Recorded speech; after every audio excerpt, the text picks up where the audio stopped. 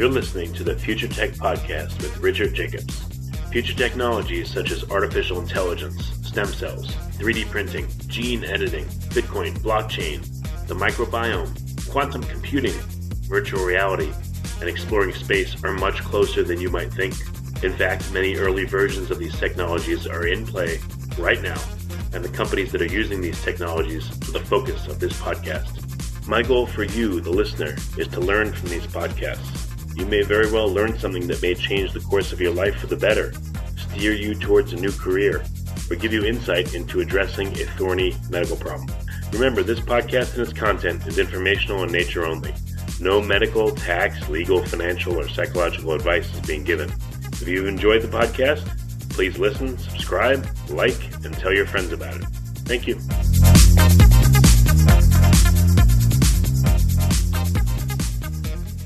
Hello, this is Richard Jacobs with the Future Tech and Future Tech Health podcast. I have Dr. Jeffrey Karp. He's a professor of medicine at Brigham and Women's Hospital, part of Harvard Medical School. We're going to be talking about a pill that could reverse type 2 diabetes, which would be huge. Dr. Jeff's published over 125 peer-reviewed papers, with close to 20,000 citations. Amazing. He's given over 300 lectures. He's issued over 100 pending patents. Tremendous background here. So, Jeff, thanks for coming. How you doing? I'm great. Yeah, thank you so much. Yeah, I feel like a slacker now. I need to get going based on all the work you've done. Sheesh. Well, tell me a little bit about your background first, if you would. Then we'll get into this pill. Absolutely. So I'm a chemical engineer by training. I did my my undergrad at McGill. I'm actually from a small town about an hour and a half northeast of Toronto called Peterborough. After McGill, I did my PhD in Toronto at University of Toronto, and then I did a postdoc at MIT in Bob Langer's lab from 2004 to 2007, and then I started as a faculty member at the Brigham and Women's Hospital through Harvard Medical School in July of 2007, and I've been there ever since. And I have a number of affiliations. I teach at MIT and do some committee work and things there through the mentor students through the Health Sciences and Technology program, and then I'm also an affiliate faculty at the Broad Institute and a principal faculty at the Harvard Stem Cell Institute. Okay. So, tell me a little bit about the background of this pill. You know, from what I know, type 2 diabetes is just huge. It's going to be a monstrous drain on, the U.S. healthcare system and on healthcare systems worldwide. So what's the premise here, and how would you affect the condition?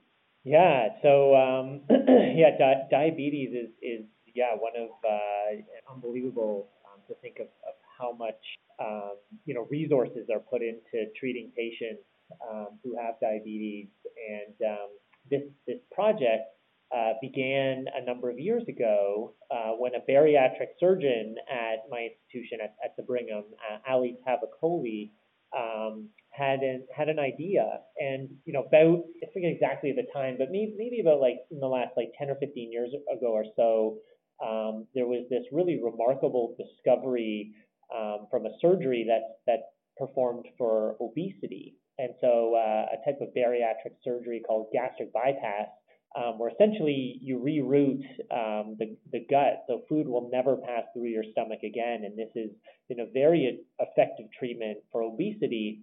And many patients who are obese also have type 2 diabetes. And the remarkable finding was that the patients who had the type 2 diabetes, who had the gastric bypass procedure, a huge percentage of them did not require taking any medications to manage their diabetes immediately after the procedure. They didn't even have to wait for the weight to come down. This was just like a remarkable change in their disease.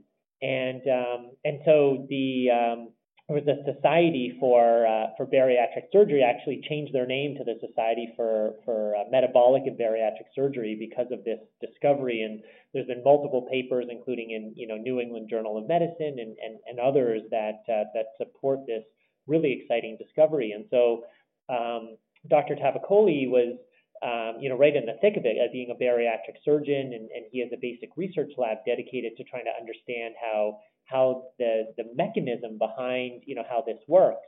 And so he was interested in seeing if there was a way to do this more minimally invasively, because bariatric surgery is just so invasive, to reroute your gut, and then, even like psychologically, food will never go past your stomach. It's a lot to stomach, if you will.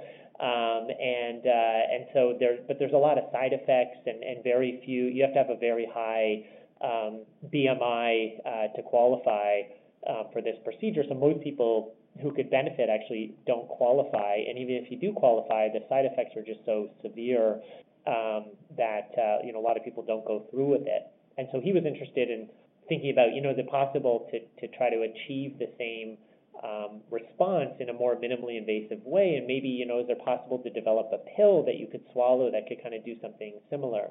And so he went and spoke to Dr. Fred Schoen at the Brigham, who's a vice chair of pathology, and I've known Dr. Schoen for a while, and so he connected both of us, and we started talking, and that really led to this collaboration to develop a more minimally invasive way to treat type 2 diabetes through a very similar principle through which this gastric bypass procedure works.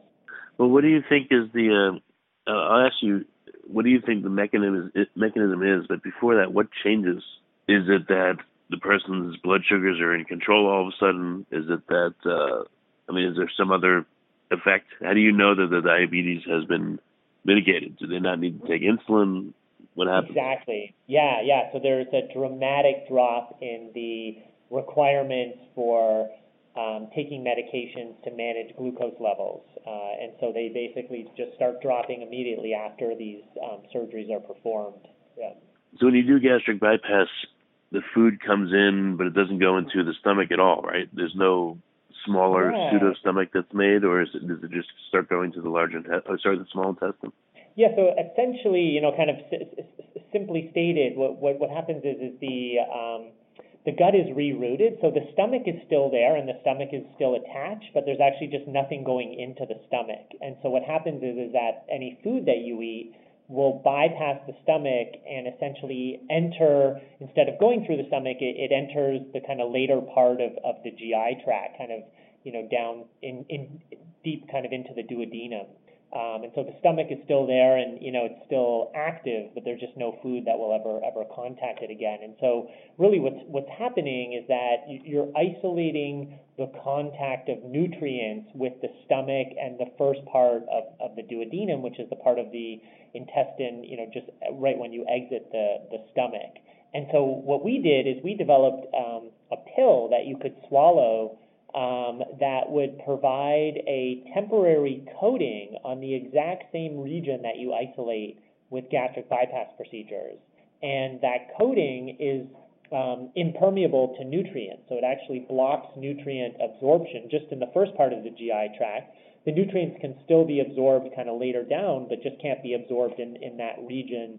And so we've done a series of experiments, many experiments, and demonstrated that we can significantly alter the ability to absorb glucose. And essentially we see about a 45 to 50% reduction in the glucose that we're able to detect in the blood when we pre-administer this pill that we've created. So what's missing out on the digestive process when you bypass the stomach? So you're going right into you said the duodenum? Yeah. What would typically happen in the stomach? Like how does the body still process food if you're missing out on the stomach acid churning digestive part?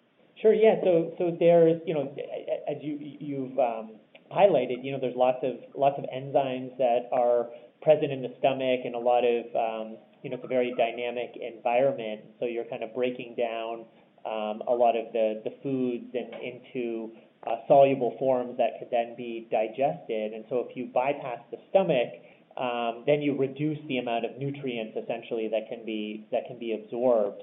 And this is one of the ways that gastric bypass procedures are able to treat obesity.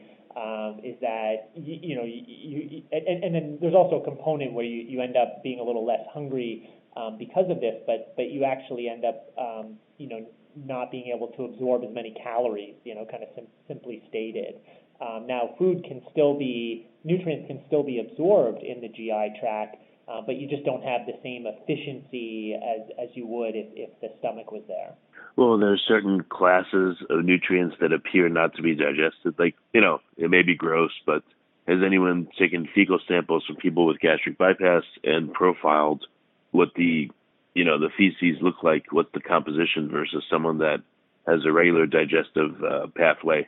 Yeah, no, I think these studies have been done. I haven't gone through those specific studies in detail, but I'm sure my collaborator, Dr. Tavakoli, is familiar with those types of studies. I think, getting back to the mechanism question, it's interesting because the mechanism is not really fully defined.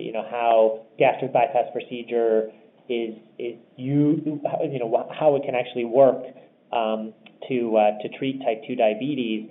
But we do know, there's a lot of different things that can be at play. One is if you delay nutrient absorption kind of further down the GI tract, you start to see incretins like GLP-1 and GLP-2 start to be secreted, and that can have a positive benefit as well. And there's some biology that's happening in the first part of the GI tract that appears to be a bit out of whack. There's sweet taste receptors that exist there, and other types of receptors that on the surface of cells, and that, there could be and a lot of this is kind of speculative right now just because the biology is being worked out, but we think that there's some kind of irregular biology happening in the first part of the GI tract, and that if you can isolate that with gastric bypass procedure, that this can actually help. And so what we've done is we actually created a pill that you could take, right before a meal or 2 or 3 hours before a meal, for example.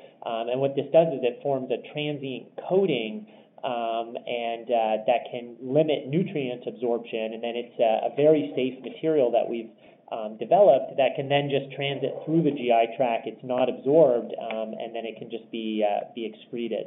Oh, so I'd be able to take this pill and then eat, theoretically, a piece of chocolate cake, and it probably wouldn't affect me adversely, blood sugar-wise, let's say, or otherwise? Yeah, so I think, that's the concept, that you would take it before a meal. We'd be able to significantly limit the contact of nutrients with the proximal or, first part of the GI tract, and that this would then replicate the beneficial effects of gastric bypass procedures on type 2 diabetics.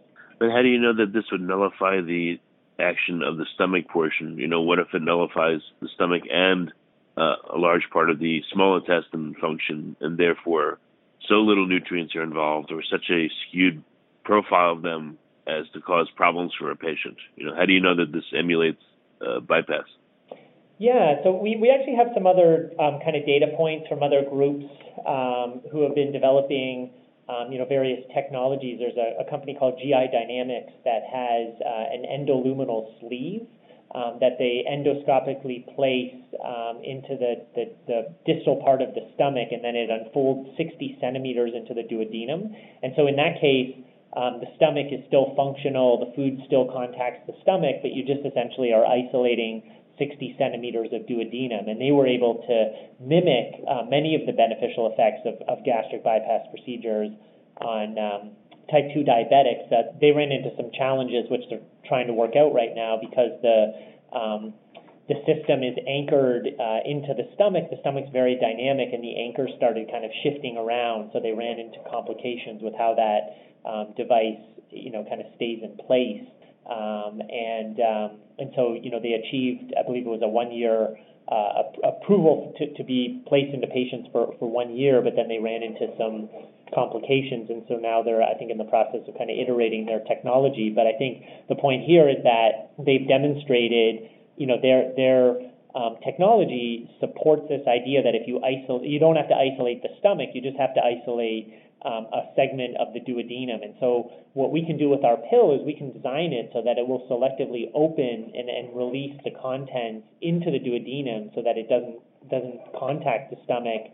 And then we can form our very thin mucoadhesive coating that can be that can help reduce nutrient absorption in that same region of the GI tract. I've spoken to another company. I don't remember their name, but they were talking about gastric bypass. They had thought that it's because of the microbial constituent of the stomach and of the small intestine that they gave the benefits of bypass. So when you eat food that goes to the stomach, essentially it becomes an aerobic environment, anaerobic environment pretty quickly. No oxygen. But they said when a bypass was done, it appeared that oxygen was preserved and carried through to the small intestine, and therefore it changed the microbial constituent of the bacteria there. Are you looking all at the gut bacteria and see how they're affected by this coating? Yeah, so we've started to look into that. I think clearly the field of gut microbiota is really exciting, and a lot of resources are being put into that space, both on the academic side as well as the clinical side. I think there's we're really just kind of at the beginning of that field and trying to understand how the microbes in the gut actually play a part in our physiology and in disease states. I think it may be a little too early right now to be able to have anything conclusive that we can say, although we do know that it's extremely active and it seems to be involved in lots and lots of different biological processes, and there's a lot of communications with the immune system and with the epithelium of the intestine. So there's likely something there, but I think it's probably just a little too early to be able to conclusively say that microbes have a very specific role. But I think it's an intriguing hypothesis, and over time we'll definitely hear more about what's actually going on. Well, what happens in a patient that gets gastric bypass? You said that their need for insulin, for instance, goes way down. Does that last for a while, or does that slowly taper off, and do they return to their diabetic state over time after the surgery? Yeah, I think most patients it's a durable response, and so they some even venture to call it a cure for certain patients of their type 2 diabetes. There's patients who be taking 4 or 5 drugs to manage their type 2, and after the gastric bypass procedure, they haven't required taking any drugs for years. And so I think there's a spectrum of patients and responses, but the majority of patients have a very robust, durable response. Yeah, in terms of this pill, I don't know, is there any worry that people would abuse it, in an attempt to, not just for diabetes, but they want to lose weight?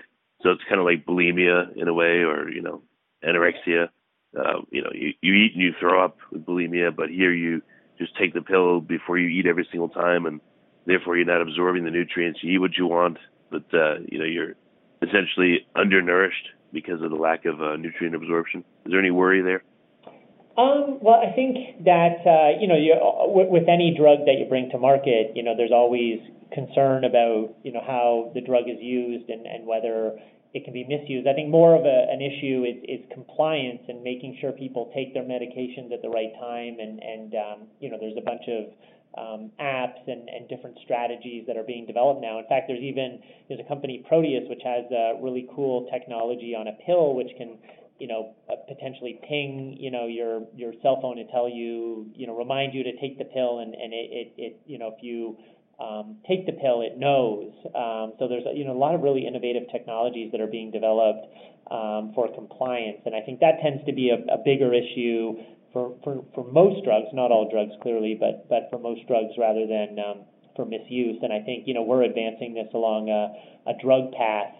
We believe that we're actually what we've developed is based on a drug that already exists on the market, which we were able to modify to get it to work for this purpose. It's actually a compound called sucralfate. It's been used in millions of patients for duodenal and gastric ulcers, and it selectively binds to the ulcers and has a number of beneficial effects. And patients take it for months, usually like a 1 gram pill, like 3-4 times a day. It's extremely safe and non-absorbed, and we just modified that the sucralfate with some very simple modifications so that it could coat healthy gut tissue, and that we could deliver it directly to the duodenum. And And, we're advancing this along a 505(b)(2) pathway through FDA, and so we're taking the drug route, which doesn't completely abolish the potential for misuse, but I think there's a lot less chance for misuse when you have a regulated drug that requires prescription from a doctor.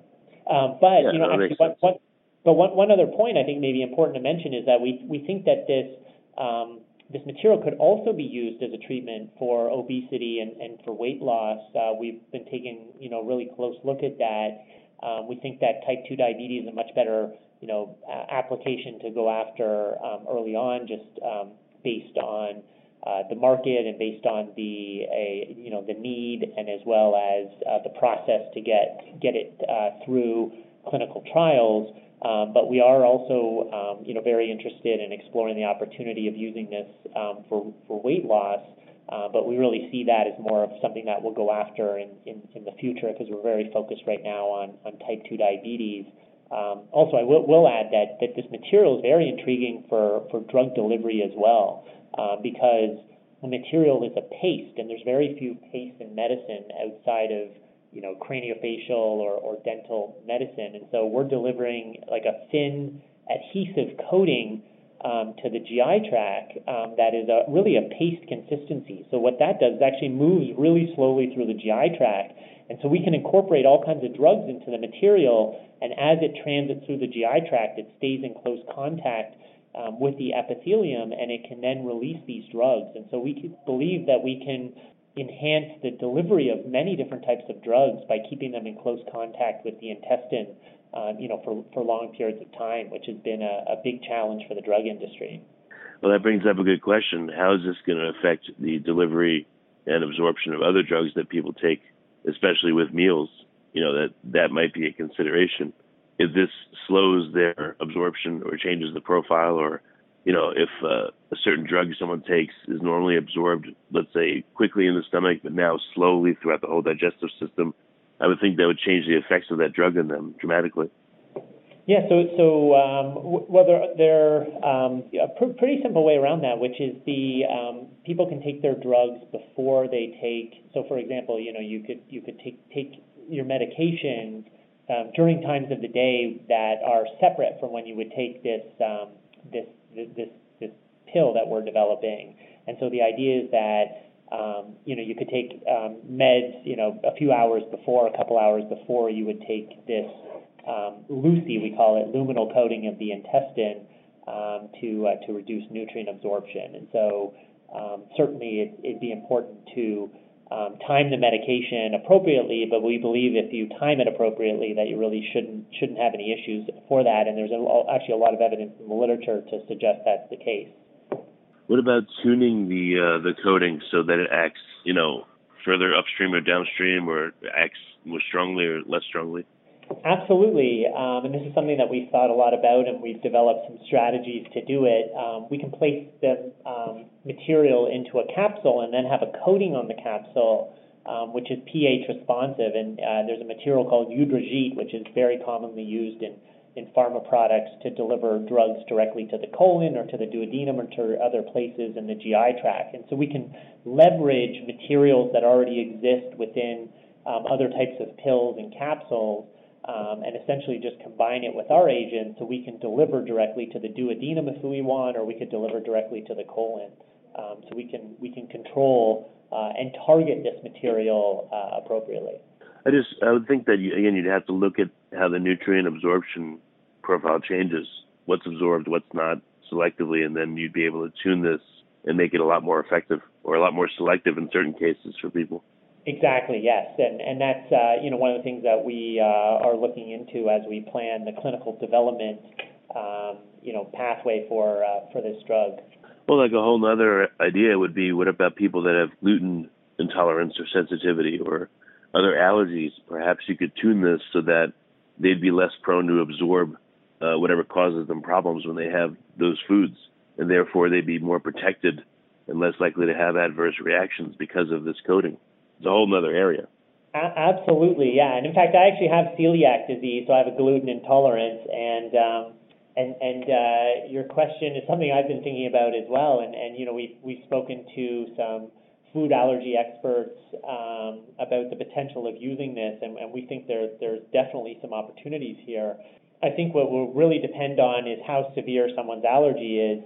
And there's actually a lot of food allergies where there's a certain threshold. People can have small amounts of certain things, but if they have a larger amount, then they have a reaction. And we think for cases like that, we might be able to reduce the antigens that are causing these, immune responses. We may be able to reduce them just enough so that, people may be able to enjoy certain foods and not have to worry about having a reaction. Yeah, a lot of possibilities. So where are you at with the approval process? Like, what are the steps ahead of you in order to get this approved by FDA? Yeah, so we've licensed the technology into the company, which is called Ultrix Bio. We're based in Cambridge, near Kendall Square, within an incubator called Nest Bio. We've been working very closely with a clinical trial group to draft the plans to move this into trials. And so that's coming along really well, and we have our plans almost fully developed.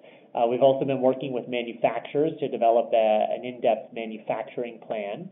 And we've been working very closely with patent lawyers to make sure that we maintain a very strong blocking position with freedom to operate. And so we just opened a convertible note for the company just a few weeks ago, and we've been raising money, and we're in the process of moving things full speed ahead. We're in the process of starting to hire full-time employees, and we have a really exceptional CEO, Nancy Briefs, who I've known for quite some time, probably over 10 years, and she has really deep experience in the in the medtech biotech industry. She's been CEO of many companies, many successful exits, and just a really wonderful person to work with. And so we're moving this full speed ahead. What's going to be your model? Do you have to test this in mice, for instance, or because there's a similar substance that has proven to be safe, does that give you any fast track to test this in people first? Yeah, so because we're basing this on a drug that already exists, and the modifications we're making are very, very minimal, we believe we're in a good position to accelerate through clinical development. I think, our path is shorter because we're advancing through this 505(b)(2) path. We think that we can get to, once we have the right funding in place, within about 4.5 years, we can get all the way to the end of phase 2. And so that's currently where we're headed. Excellent. Well, Jeff, what's the best way for people to get in touch or to ask questions? What are some resources for them? Yeah, I would encourage people to check out the website, Ultrix Bio, and we'll be constantly updating the information there, and as we build the team and hit milestones, and we'll also have an email contact there if people want to ask questions or want to be added to our database so we can keep people posted with our clinical development plans and also potential to participate in trials. Well, very good. Well, Jeff, thanks for coming on the podcast. It's been a really interesting call. Yeah, thank you so much. Yeah, this has been great.